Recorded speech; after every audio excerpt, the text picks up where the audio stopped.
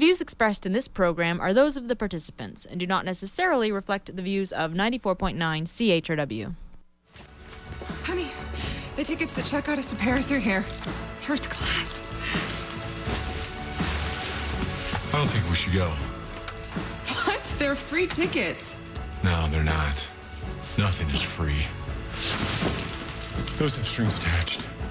What strings? They're from Chuck. What are you talking about? Heath?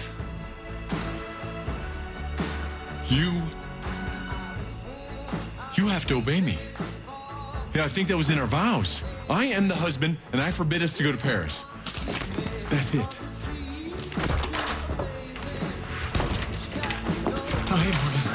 Hey. You forbid us? Are you kidding me, Devin? Ellie, hey, is everything okay? No, I think that there's something weird going on with Chuck and Devin. It's like I don't know, they're keeping the secret from me. Okay. Are you suggesting Chuck is caught in a big giant web of conspiracy and deception? I know when you put it like that, it sounds ridiculous. Because I couldn't agree more. All right, I've been thinking about this for months. Finally, someone with some common sense.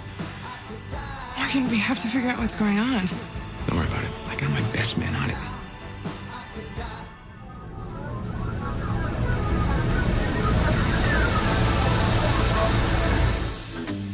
Good morning, London. It is Thursday, August 26, 2010. I'm Bob Metz. I'm Robert Vaughn. And this is Just Right on CHRW 94.9 FM. Where we will be with you from now until noon. No, not right wing. Just right. Fade into color, and color into black and white. Under the bedclothes, everything will be alright. And welcome to the show today, where, as always, 519-661-3600 is a number you can call if you want to join in on the conversation. And, of course, you should also visit our website, where we archive all the past broadcasts of Just Right at www.justrightmedia.org. And you can also email us at feedback@justrightmedia.org. Anything you like on the show or don't like, let us know. If you think there's any subjects you'd like us to talk about, let us know. You never know. Might be the next show. We never do know. Now, last week, Robert and I took a look at conspiracy theories in the first part of two shows we decided to do on the phenomenon. If you missed it out, again, check it online at www.justrightmedia.org, where you can always be able to hear every broadcast. But that's just our little conspiracy. Now, I think I might have on the air, Robert, I think I may have promised our listeners the moon last week in terms of we might be looking at the did man land on the moon conspiracy, but that kind of got shoved off our plate this week because of some other things that came up. And with that, I think I'll hand it over to you. What do you think? Okay, Bob. Sure. Very easy segue today. Sure. I think what we're going to be talking about today is still the conspiracy theories, but we're going to focus on, well, I'm going to talk about the 9/11 conspiracy theory more, and you're going to be talking a little later on, I believe, about the New World Order. Mm-hmm. And I want to continue on what we ended the show off with, the great conspirator philosophy. I took that a step further. I thought that was particularly fascinating. So, It's something we should delve into a little more, perhaps at a later show, is how the underlying philosophies of people actually contribute to the conspiracy theories one way or the other. Oh, yes. Fascinating subject. But 9/11 conspiracy theories, I think, actually will probably dovetail well into the New World Order conspiracy theories because they are almost part and parcel of the same thing, and I'll get into that a little later. But over the last few weeks, I've been delving just a little deeper into this whole conspiracy thing about 9/11. But apart from the conspiracy itself, I found myself more interested in the process of trying to understand the information I've been discovering and assimilating it into some sort of coherent picture of truth, finding it very, very difficult. As with any conspiracy theory, there's always conflicting information. You take a picture of usually a grainy picture of something, and you try to figure out what it is. There's always an official explanation, and then there's always the nefarious, ulterior explanation, which has some sort of devious undertones to it, whether it's pictures of planes hitting the World Trade Center or UFOs, or even perhaps the Zapruder film of JFK getting shot. Always lack of information, conflicting information, making it very difficult to form any sort of coherent truth about the entire event. The 9/11 conspiracy is basically called the inside job of 9/11. If you go online, you'll find dozens of videos and hundreds of websites devoted to casting doubt on the official version of the events of September 11th, 2001. And I found this actually very, very difficult to do. I actually remember I took all the newspapers from September 11th, 12th, 13th, that whole week, and I kept them in a box. And I never even looked at them until just last night. You know, I did the same thing. I left my VCRs running that day when I went to work, and I put the tapes away, and I haven't looked at them yet. Isn't that weird? I don't know if it's weird or not. I found the whole thing rather disturbing. Well, I couldn't even no believe kidding. it. I tried to, actually, I remember on September 11th, 2001, you called me up at work, and you said, basically, I think World War III just started. Yeah. There's probably going to be hundreds of thousands of deaths, and this was just after the towers were hit, and I was shocked, and I actually just tried to go on business as usual, but my coworkers, employees, were saying, no, you got to shut down the business. We got to go home. We got to watch this stuff. And reluctantly, I finally agreed, and then we just shut down the business, went home, and just sat in front of the TV and just watched the whole thing unfold. And it was that shock that I guess prevented me It wasn't from like even... you were going to get a lot of business that day, I don't think. Well, business happens even if there are no customers. But no, I think it was that shock and awe that prevented me from ever revisiting the subject again until a couple of months ago I happened upon a YouTube video by a man named Dave Von Kleist. And he had a conspiracy video called In Plain Sight. And I think I watched it with some sense of incredulity, but always nagging suspicions. And I called you up and I said, Bob, this is fascinating stuff, this 9/11 conspiracy stuff. And didn't touch it again really until recently. We were still more talking about conspiracy theories. But whether it's In Plain Sight by Dave Von Kleist or Loose Change by Dylan Avery, or another video, 9/11 Chronicles Truth Rising by the professional conspiracist Alex Jones, or another one called 9/11 Press for Truth. All of these videos can be considered just one part of a debate. The other side of the debate is probably the side we've heard the most from. Now, this side purports that 19 Muslim terror jihadists, under the direction of Al-Qaeda and Osama bin Laden, hijacked 4 passenger jetliners. 2 of these were flown into 2 towers, 1 and 2, of the World Trade Center. Another was flown into the Pentagon, and the 4th crashed to the ground in Pennsylvania. Now, the overriding theme of the conspiracy videos appears to be casting doubt on every single aspect of the official version of 9/11. And I've contrasted the two here, just some of the major points. So are you saying then that you still consider that it's a debate? You said you can still consider it open? I do. I don't know that I do. But Right now, I consider the official version to be the version that I'm going with. Okay. However, I'm leaving the room open for doubt, mainly because some of the facts that are on these videos are questionable, and I have questions. I don't have all the information. I'm still searching, so therefore there's always doubt. Could be by this time next week you do. Oh, it perhaps. doesn't matter how much time you have to delve into it. Yeah, perhaps weeks from now, perhaps years from now, I might come to a conclusion, or most people out there will come to a conclusion, as I think that they already have. Right now, and I'll get into why I believe what I do a little later. But first I want to contrast the official with the conspiracy. So officially, 4 passenger planes were hijacked. Conspiracy, the planes were unmanned drones. Officially, 19 Muslims hijacked the planes. Conspiracy, most of these Muslims are still alive and have been accounted for. Officially, Towers 1 and 2 collapsed due to the massive damage and fire caused by the impact of the planes. Conspiracy, Towers 1 and 2 were collapsed by controlled demolition charges installed on the weekend before September the 11th. Officially, jihadists caused 9/11.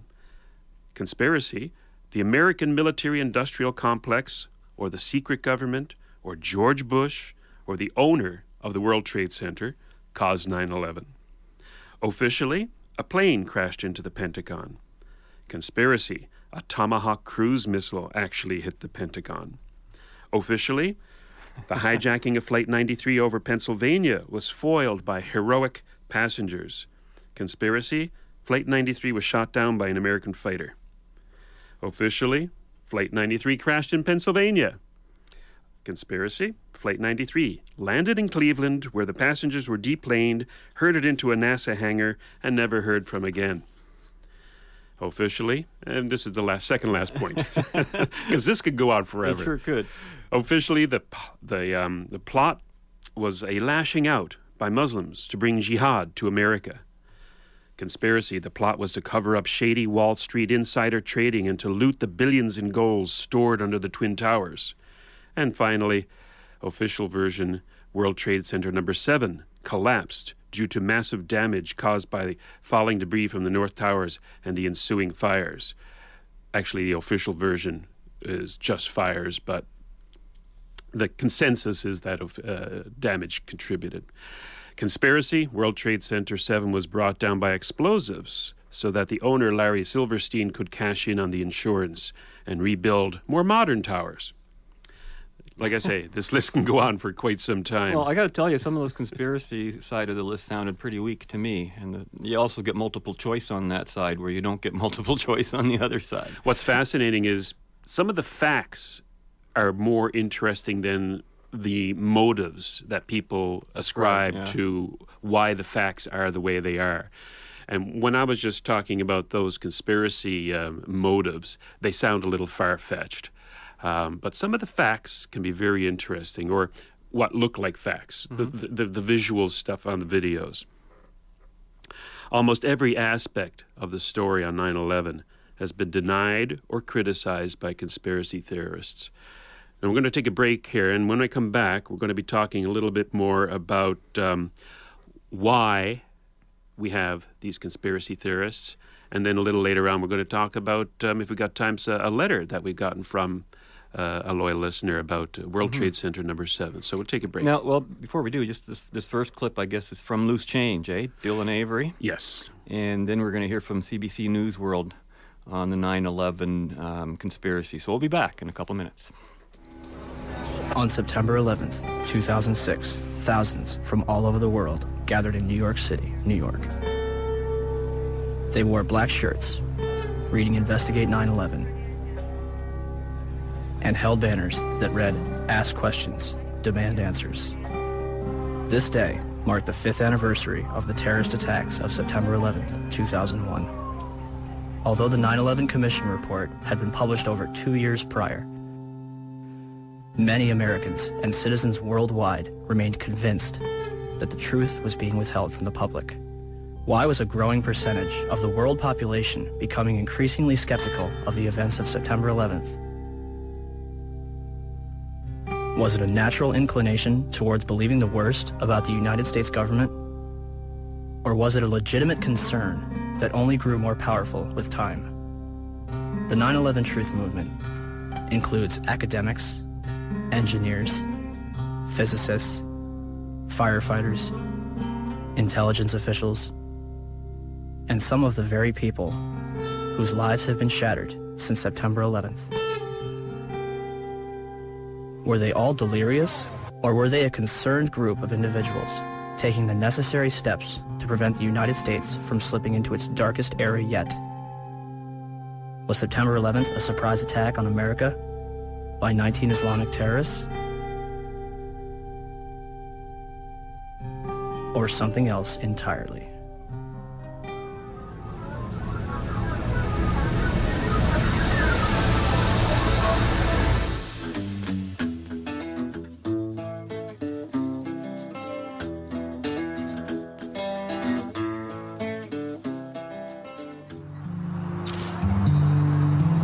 In the American West, the internet phenomenon that is loose change has come to town. Because this is no longer a fringe conspiracy. This is over half the American public that fully believe that the 9/11 Commission is a cover-up at the very least. We just know that we've been lied to in a big way, and that's why we need a new investigation. Loose Change claims a government conspiracy was behind the events of 9/11 and the ensuing wars in Iraq and Afghanistan. Its makers say more than 100 million people have seen the film, making it one of the most viewed internet movies ever. Now there's a new version for the big screen. Conspiracies have become big business.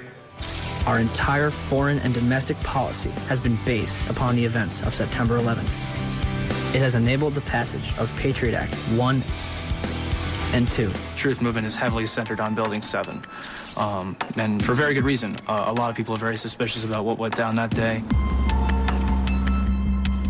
Hidden behind the Twin Towers stood 7 World Trade Center.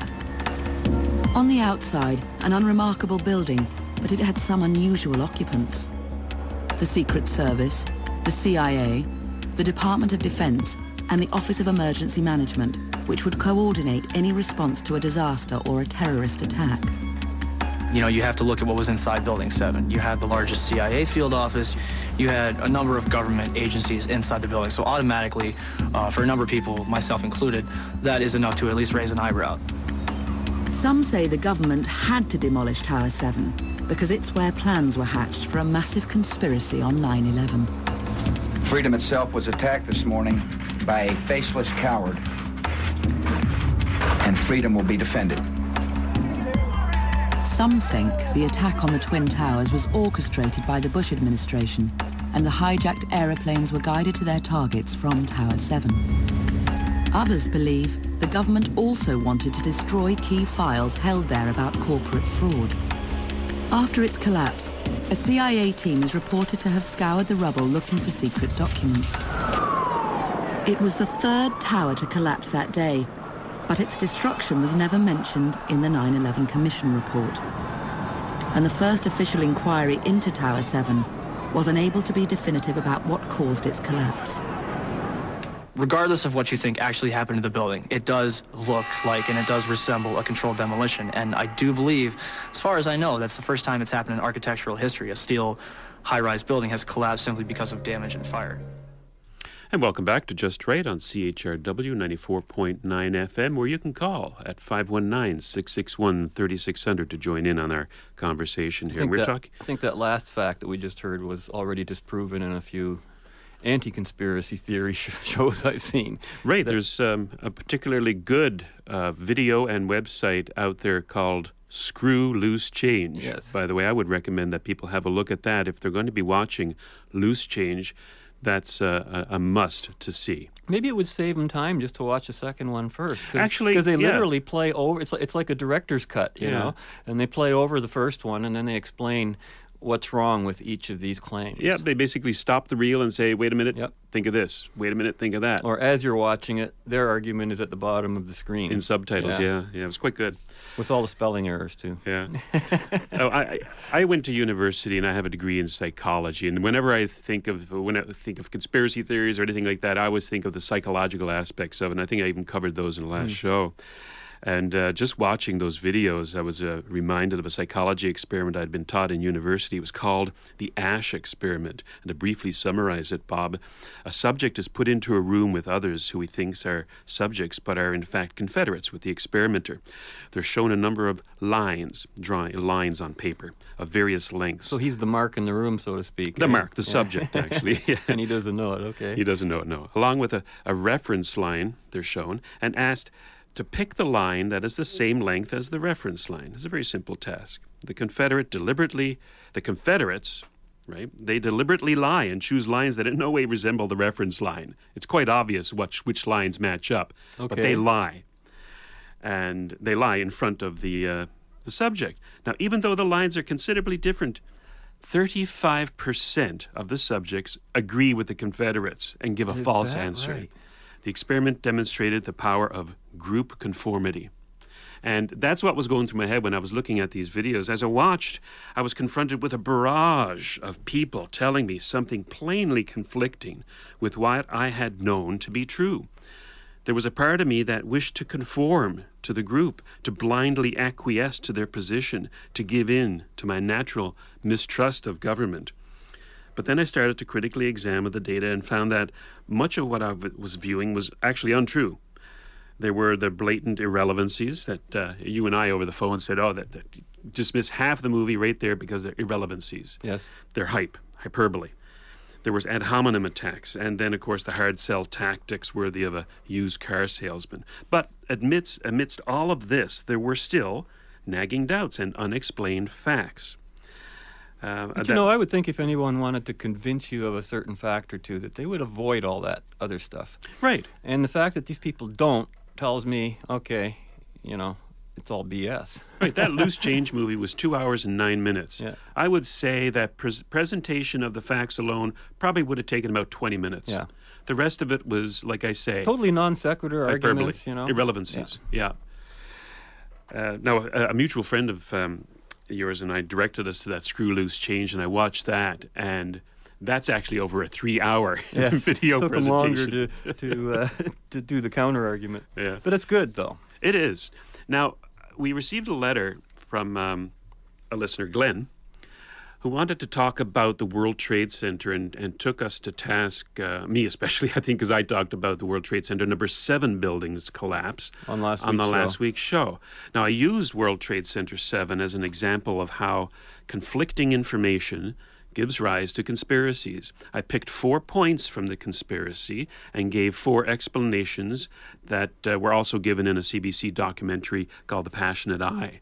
Excuse me, The Passionate Eye, which talks specifically, the whole show was about the collapse of this 47-story building, World Trade Center number 7, which stood adjacent to the 2 towers. Now that's the building with the CIA in it, supposedly, and the government there was a number of government offices, CIA, emergency offices for the city of New York. I always thought a building like that would be pre-wired to be brought down in case of some emergency. That's what they do on Chuck, Every time they escape from their lair, they can blow it up behind them. They had to have that ready. That's actually not a bad, that's actually an interesting point of view.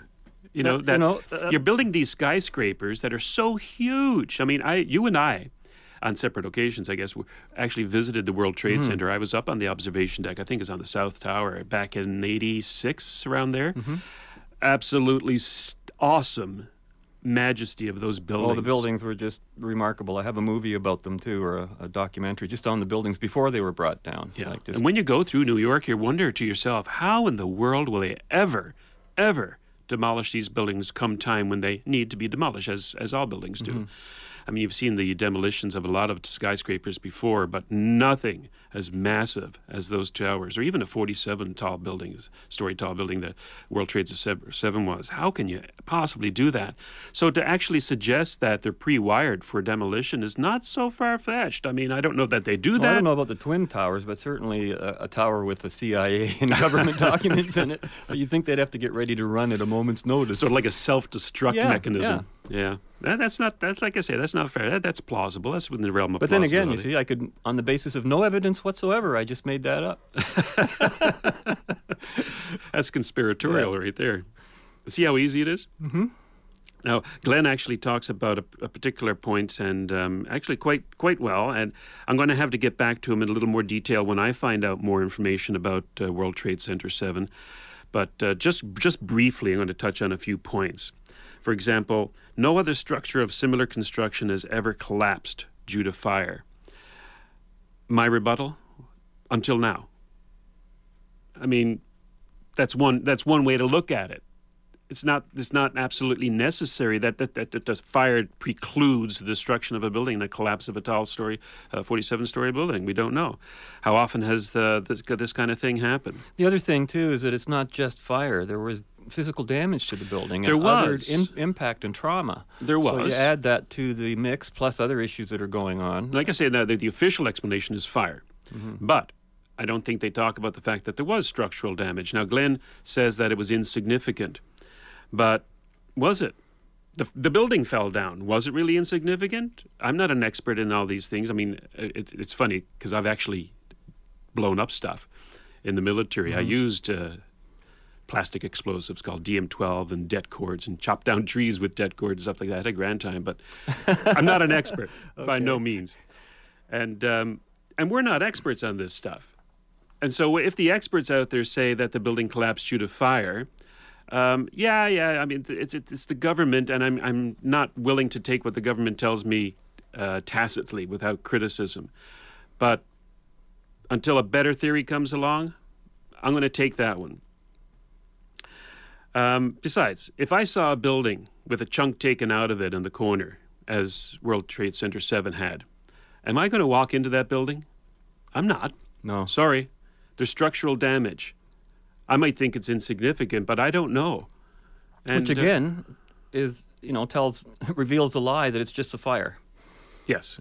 It's not just a fire. Yeah. I mean, there's, I don't know. Now, the CIA offices were destroyed, and other very important clandestine type of offices were destroyed. And Glenn says, in some way I agree with this, but Glenn says that that's irrelevant to the fact that the building has collapsed in a controlled explosion. Well, yes and no. I think if you're going to be purporting a particular conspiracy of such a magnitude as destroying a 47-story tall building in downtown Manhattan, you've got to consider and not gloss over the ramifications of what that means. Basically, it means it's possible that it may be a conspiracy, but it's more conceivable that the structural damage and fire caused the collapse. It's possible that these CIA offices were targeted for destruction. It's more likely that it just happened to be there. I mean, downtown Manhattan's got lots of government offices and offices like that. For them to be there is not out of the ordinary. Besides, a conspiracy of this nature would require possibly hundreds of people planning, setting charges, covering up, etc. Where are they? How many people like that could keep a secret for this long? I can't see that would happen. How could they work so quickly setting up the charges in the brief 7 hours or so between when the planes hit the Towers 1 and 2 and World Trade Center collapsed? Especially when the building's on fire. How are you going to get in there and set these charges in such a way that it collapses when demolitions of similar buildings take months of planning, take months of going in there, knocking out walls, setting these charges in just the right ways, make sure that it collapsed properly. So there's a lot of these things that you just cannot say that, oh, the CIA offices are not a factor in the fact that the building collapsed, when it goes to motive. Mm-hmm. And you cannot dismiss motive when you're talking about conspiracies. As a matter of fact, I think that's the whole point of a conspiracy, is it goes to motive. So, going to motive, we're going to take a break soon, and you're going to introduce the clips here. What does it all mean? That's the question I want to deal with. And what we've got coming up, I had an old videotape. It was taped back in 1993. And I want people to be aware of the time in which this was spoken, because we can look back now and evaluate the weight of what the speaker is saying. And the speaker is a fellow named Jeremy Lee, who was full-time lecturer for the Australian League of Rights until 1988 when he went freelance. He's retired since, so he's not active anymore. I understand he doesn't even accept speaking engagements because, man, oh man, is this guy an absolutely compelling speaker. And so bear in mind that what you're about to hear precedes 9/11 by 8 years and our most recent global financial crisis by 16 years. And I got a number of clips from him, and I have to tell you, this is like one of my other clips I got off a tape. It's got a bit of a hiss to it, so don't be adjusting your radios, because I think the words come through pretty clear and are certainly compelling when he gets going. And we'll be back after this to continue our discussion on conspiracy theories. Now, the subject that I've been given to speak on is the question of the New World Order and what it is. And I think the title is The New World Order, Seduction or Solution. And that is a very provocative address, because the New World Order is hardly known amongst a whole lot of people. Now, the New World Order has really only just appeared as far as the general public is concerned. Most people had never heard of it until we had a war in the Middle East against Saddam Hussein, and there were major speeches made by President Bush and also by the Prime Minister of Australia at that time, Bob Hawke, that the coalition of forces that had been built together to wage war over the future of Kuwait in the Middle East was part of a program for a new world order. So if you ask the average person, what do you understand by the New World Order, they would say, presumably it means a coalition of military forces that comes together for a particular action at a particular time. Now, that is true. That is part of the New World Order program.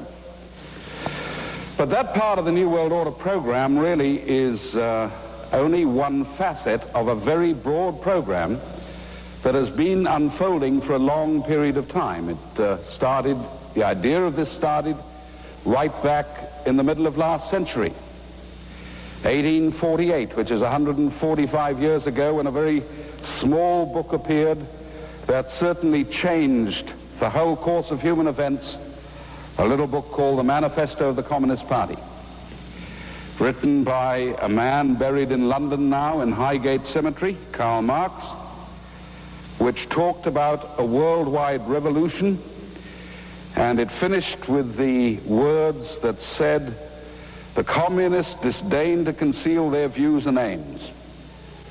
They openly declare that their ends can only be attained by the forcible overthrow of all existing social conditions.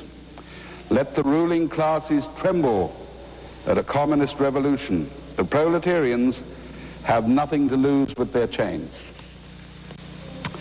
Well, the ideas expressed in that little book lay in gestation for the remainder of the 19th century and came together in 1917 in the middle of the first great catastrophe of this century, the First World War, when 1 year before the war ended, a cattle train moved through Germany containing revolutionaries who were unleashed into the Soviet Union and promoted the second overthrow that had taken place in that year. The October Revolution, under the guiding hand of a man called Lenin, established the first communist base anywhere in the world.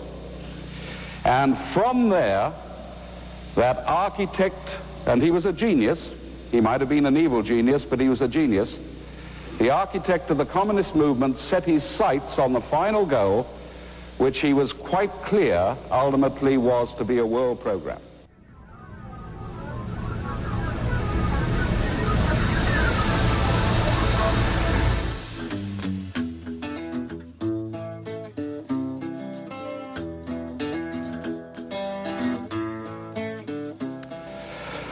And Gorbachev was the man who was picked to present the new image of communism to the West in order to provide the base where the whole Soviet bloc could be brought into the new world order that was being prepared. And he was undone by one lonely individual living in the United States, whose name is Alexander Solzhenitsyn. And he probably, more than anybody else, has shaped what is happening in the Soviet Union today. Solzhenitsyn was a man who was born at the peak of that Stalinist period. He was brought up through communist training schools. He was taught to spurn any idea of a creator or a god. He was absolutely convinced that dialectical materialism and scientific socialism was the way the world would ultimately evolve to some shining destiny. He moved into the army and became an officer. But then he began to come face to face both with questions relating to freedom and questions relating to the spiritual side of man. And he began to speak out on his disagreement, his growing disagreement with the establishment inside the communist bloc. And the price for doing that was to be isolated or tortured or imprisoned, and he ended up doing 8.5 years in a slave labor camp in this new... This was going on the latter part of Solzhenitsyn's period at the time when Gorbachev was preparing to come to power and bring the Soviet bloc into the New World Order. Welcome back. You're listening to Just Right on CHRW 94.9 FM. And we're talking about the New World Order in the second half of our show today, and that was Jeremy Lee speaking to a packed coliseum of people in Australia back in 1993. We'll hear a little more from him a little later in the show. Now, one of the big questions he asked and went into was the whole issue of freedom and the spiritual side of man. Interesting he got into that. And as soon as I hear that subject come up, and especially, as a pair, those two subjects, I always think of Scottish philosopher John McMurray, because he talks in those terms very much. And so I went back even further in time. Jeremy Lee was 1993. John McMurray, we can go back to 1932 and back to 1949, which is the first place I want to start. Before I get into what he had to say about what the big changes in the world are that were coming in his time, he basically was talking about a new world order as well in an essay that he called Contemporary Conflicts. We didn't have the term New World Order then. And John McMurray visited Ontario back in 1949. He, of course, is a philosopher from Scotland, and he was speaking at a lecture at Queen's University in Kingston, Ontario, 61 years ago. And he said there during that lecture, and I quote, "There are two ways in which freedom has been achieved and extended in the world." I just want to say this before we get into the New World Order thing, because it's important to have this prerequisite here. And he says the two ways are, one, the moralization of desire, which controls the ends of action, which we would call religion or ethics. And two, the control of the means of action through the increase of power, which is called politics. Okay? So basically you can either control yourself or be controlled by someone else if you're being naughty, okay? And this is sort of why I've always argued, Robert, that politics and religion are cut from the same cloth, whether they work together or in opposition. In this context, I would agree with McMurray that the essential issue is not politics versus and religion and/or, but rather reality versus unreality, reason versus irrationality, and morality versus immorality in both fields of human discourse. That's generally always McMurray's theme, too. In politics, the proper operative principle is consent. In religion and morality, it is freedom and choice. McMurray sees the benefit of religion and morality as being fellowship and friendship, while the social benefit of the politic is justice. So he writes, quote, "Clearly the task of politics becomes easier and its success becomes fuller in proportion to the inner unity of the society for which it prescribes. The degree to which the members of a society are conscious of their fellowship decides the shape of the task which is set for politics." And I'm thinking Mideast already when I'm thinking about what he's saying here. And he writes that we're apt to think that politics is the exercise of power and that the state works through compulsion and constraint. After all, the state has the right to use force to secure obedience to its commands. But this fact, however, is easily misunderstood. The purpose of the state is the elimination of the use of force in human intercourse. We arrange, therefore, that if force must be used, it shall be used only by the state. Nor do we stop there. We go on to secure that it shall be difficult for the state to use force, that it shall be used, even by the state, only after due process of law, and only as a last resort when all else fails. The intention of politics is not the use of force, but the elimination of force and the achievement of freedom through justice. Now, that paragraph right there could be a Freedom Party statement, couldn't it? Yeah, that could have come out of your mouth. Yep. Which it just did. And this was written, and it was written like almost 100 years ago. But dictatorship is always undesirable, writes McMurray. It is always a confession of failure and a threat to freedom. But history shows us that men can make it inevitable. So let us remember this. Democracy as we know it is not of itself a guarantee of freedom. Far less is it to be identified with freedom. However, democratic institutions are an essential condition of political freedom. And now he gets into the meat of the New World Order, which he didn't ever hear that term. But he says, we're beginning a new chapter in the history of human development. The change is of such an extent that every country is involved in it. It is so profound, there's no level of human experience which is untouched by it. If we seek its causes too locally or too superficially, we shall fail to understand it, and our efforts to cope with it will be unsuccessful, leaving us with a sense of helplessness and despair, kind of like how we feel today after talking about 9/11, right? Mm-hmm. But if we grasp our situation in its entirety, which is a full context, and have a courage that can match it, we shall realize that it is full of hope and opportunity, and it moves toward a great emancipation. For its goal is the unification of the world in a common life, okay? And then he talks about a transformation of moral attitude. He says, in the Middle Ages, and I would add, and with conservatives today, the idea of rightness was associated with the past, and so with the authority which acted as the guardian of tradition. The right way to do anything was to do it as it had always been done. The church was a custodian and interpreter of tradition. In the Renaissance, however, and increasingly thereafter, we find men associating the idea of rightness with the future, not the past, and believing that the right way to do things is to do them better than they had been done before.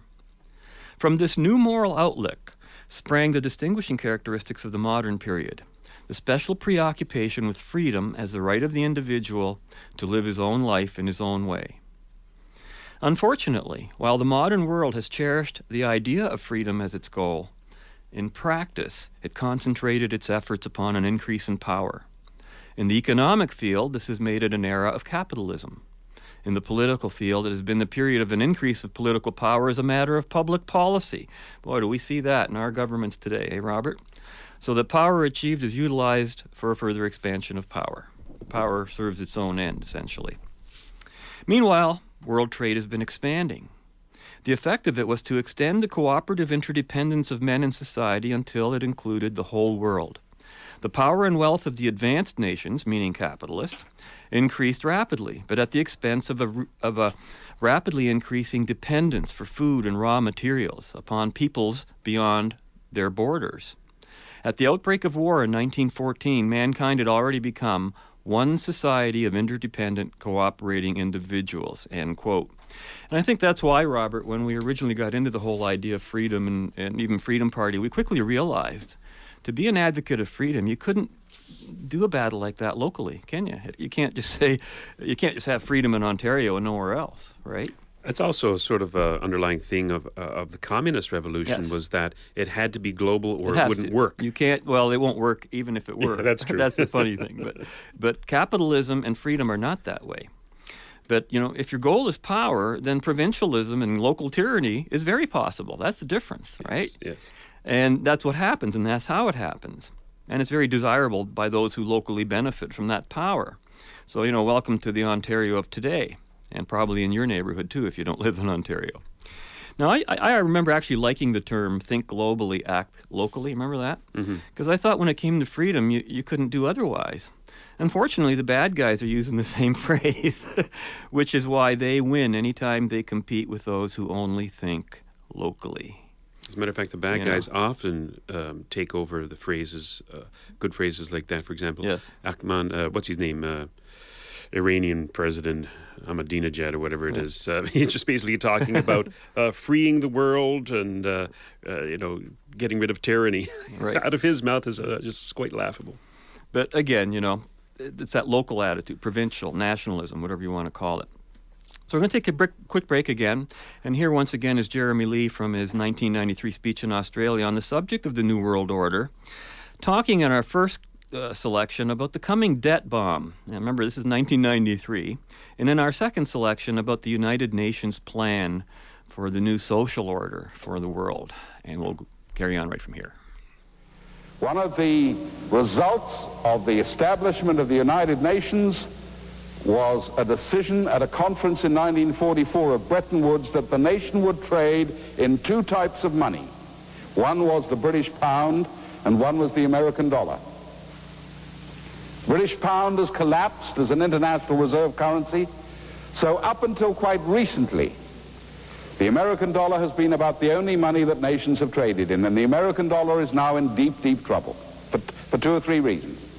First of all, that if you examine the history of the United States, say over the last 50 years, it has issued out in the form of loans and grants and aid programs and Marshall plans and Lend-Lease plans, so many trillions and trillions of dollars that nobody quite knows how many exist.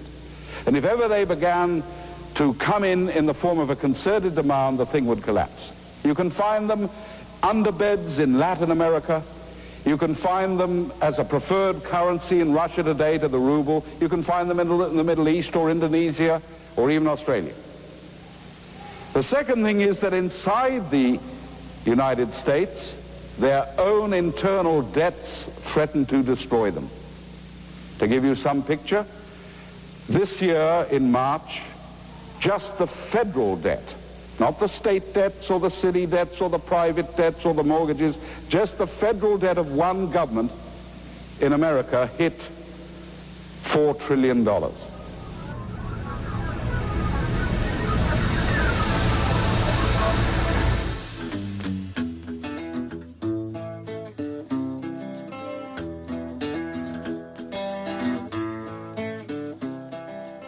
And by the time you've gone through all that, the decision-making process for economics would move into the United Nations. The second part deals with the social order. It is the new value systems whereby men and women shall live in the world of the 21st century. And these are now being transposed out of the United Nations into every country that will accept them or endorse them or ratify them in the form of treaties and conventions. We have hundreds of them now into Australia. They always come out sounding absolutely beautiful. The United Nations Convention on the Elimination of Discrimination on the grounds of sex or race or marital status or religion. People say, what's wrong with that? Sounds perfectly logical to me. Who wants to discriminate anyhow? Forgetting that the original definition of discriminate was to choose. Why should anybody want to discriminate against women or men or people of another color or people who have a different faith system? And the fair go reaction of the Australian is, that sounds reasonable to me. We're a reasonable people. So they ratify that convention, which comes in and is translated into law, and by the time it begins to work, it produces the exact opposite of what you thought it meant. It is now illegal to go to your own local newspaper and place a little advertisement in the classified section saying, I would like a married couple to come and work on my little farm or in my business. Because the word married is a form of discrimination against unmarried people. Is that what you thought it meant when you first heard it? Is that what you thought, Robert? We know different now, don't we? Yeah, there's something in theory is, yes. in practice, completely different. But again, there we have the whole instrument of the United Nations. John McMurray commented that an interdependent world requires an instrument of justice because, if you're trading with people in other countries, you want to make sure you're on the same level. Mm-hmm. And as he writes, he says, if my relations with others are to be just, beyond the narrow circle of my direct acquaintances, I must depend upon a system of law which automatically adjusts the effect of my activities so that no injustice arises anywhere. So in his time, John McMurray basically, he celebrated the founding of the League of Nations, which was the precursor to the United Nations, and he saw it as a great move forward in the history of freedom, that maybe we could advance freedom this way. And of course, that's not exactly what happened. The United Nations seems to be advancing a lot of the kind of things that Jeremy Lee was just talking about, international socialism. Just look at the membership of the United Nations. Absolutely. And it's interesting that McMurray comments, he says, there's no effective world government against which rebellion can be directed. As a consequence, one ends up with modern conflicts always being civil wars in a world which is already one society. And that's so true, what we see happening today. But again, he concludes, freedom is not our private possession. We can preserve our freedom only by sharing it. So I guess he's saying use it or lose it. And this brings me to my point when last week I brought up the issue that philosophy itself is the great conspirator. And just to reiterate and then expand, depending entirely on your metaphysical, epistemological, and ethical premises, your actions are determined by those beliefs. So that when many people operating on the same philosophy seem therefore to be acting in unison with regard to some purpose or goal, those who don't understand the philosophical force behind what they're seeing instead see a conspiracy. Faith and Force, Destroyers of the Modern World, was the name of one infamous essay written by Ayn Rand. When reality and reason are no longer the arbiters in any dispute between two people, then violence is the inevitable result. People driven by unreality, mysticism, and force will naturally conspire to destroy things, including life itself. People who operate on reality, reason, self, and consent will naturally conspire to create things and to protect human dignity and life. Each opposite act is a simple philosophical consequence of operating on opposite principles. And this is the contrast that we can visibly see between, let's say, Israel and the Arab nations surrounding it today. Conspiracy types see the disparity between these two societies, which are so closely located to each other, as being an issue of injustice and inequality. The Israelis must be doing something to keep the societies around them down so much. So they're the bad guys, while the Arab nations just can't help themselves because they're so downtrodden by that geographically tiny little dot of relative freedom in their midst called Israel. I noticed Salim Mansour's article on August 21st in London Free Press, Don't Blame the Problems of the Arab World on Israel. Of course, Salim's been a guest on the show a couple times. And he writes, an objective consideration of the huge disparity in size and population between the Arab world and Israel should dispel the drivel that the world has been fed that the Arabs are the underdog in a colonial struggle against Jews as a colonizing people. The reverse disparity between Israelis and Arabs is a tremendous human achievement of the former as a free people, and in contrast, when measured against the sullen reality of the Arab world, which is just about at the bottom of the UN Human Development Index, despite its resources available, all the oil in the world, and they're poor. How is that even possible, because right? of philosophy. That's how because it's the philosophy that does it, exactly. Here, too, Arabs, Muslims, and their apologists in the West will fault Israelis for the collective failure of the Arab world. It is as if the plight of Palestinian occupation by the Israelis explains the Sudanese civil wars and the genocide in Darfur, or the savage killings inside Algeria, or the long list of atrocities, gender oppression, humiliation of religious minorities, wars, military dictatorship, and with no end in sight of violence and murder in the name of Islam across the Arab world. It is sheer absurdity to hold Israelis responsible for the utterly dysfunctional nature of the Arab world, end quote. So, I'm sitting here asking, conspiracy? Anyone? It's no conspiracy. It's the power of philosophy in action. It is a demonstration of what can and does happen to any society that operates on faith and force. Just like Ayn Rand wrote, it's just obvious, and not on reason and consent. So I think it's time we stopped believing in make-believe conspiracy theories and start to believe in some of the real ones, because, Robert, they're all out to get us, let me tell you. They're all a little more important as well. This Yes. whole notion of the two differing philosophies between the Platonic and the Aristotelian. It's much more important. Yeah, and globalism, of course, can only have a meaning if we're talking about some process of uniting the world under a single common jurisdiction. So, if I were to answer, do I support it, the New World Order, I would say, yeah, if it were freedom. No, if it were anything else. So I support global freedom, not global government control, organization, or management. I support global capitalism, not global socialism, fascism, anarchism, Marxism, determinism, or any other ism you might want to add to it.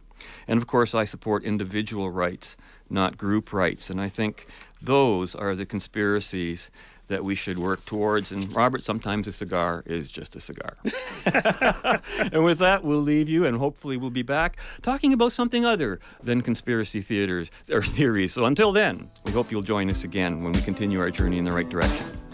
You know what to do. Be right, stay right, act right, and be right back here. Fade into color, and color into black and white. Under the bedclothes, everything will be alright. Shall we proceed? Doctor, I have a confession. I lied to you. I went up on that water tower because it was hot and I wanted some fresh air. Go on. Go on. That's all. That can't be all. It is. The higher you go, the cooler it gets. And it worked. I felt great. Why didn't you tell me this in the first place? I was afraid you wouldn't believe me. Everybody likes complex answers these days. They want to know what kind of flour, how much rain, what brand of fertilizer. Oh, I've been guilty of it myself. When I see a building, I check if the foundation is level, how the rivets are set, if the girders are strong.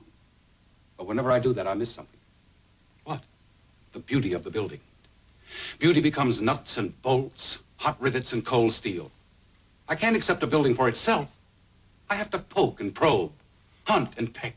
Yes, I know. I've lost sight of the basic things. I can't see the building for the marble, the windows for the glass, the flour for the fertilizer. Go on. Why can't I smile at a building? Forget the fertilizer and look at the flour. What's wrong with me, Doctor? You're too wrapped up in your work.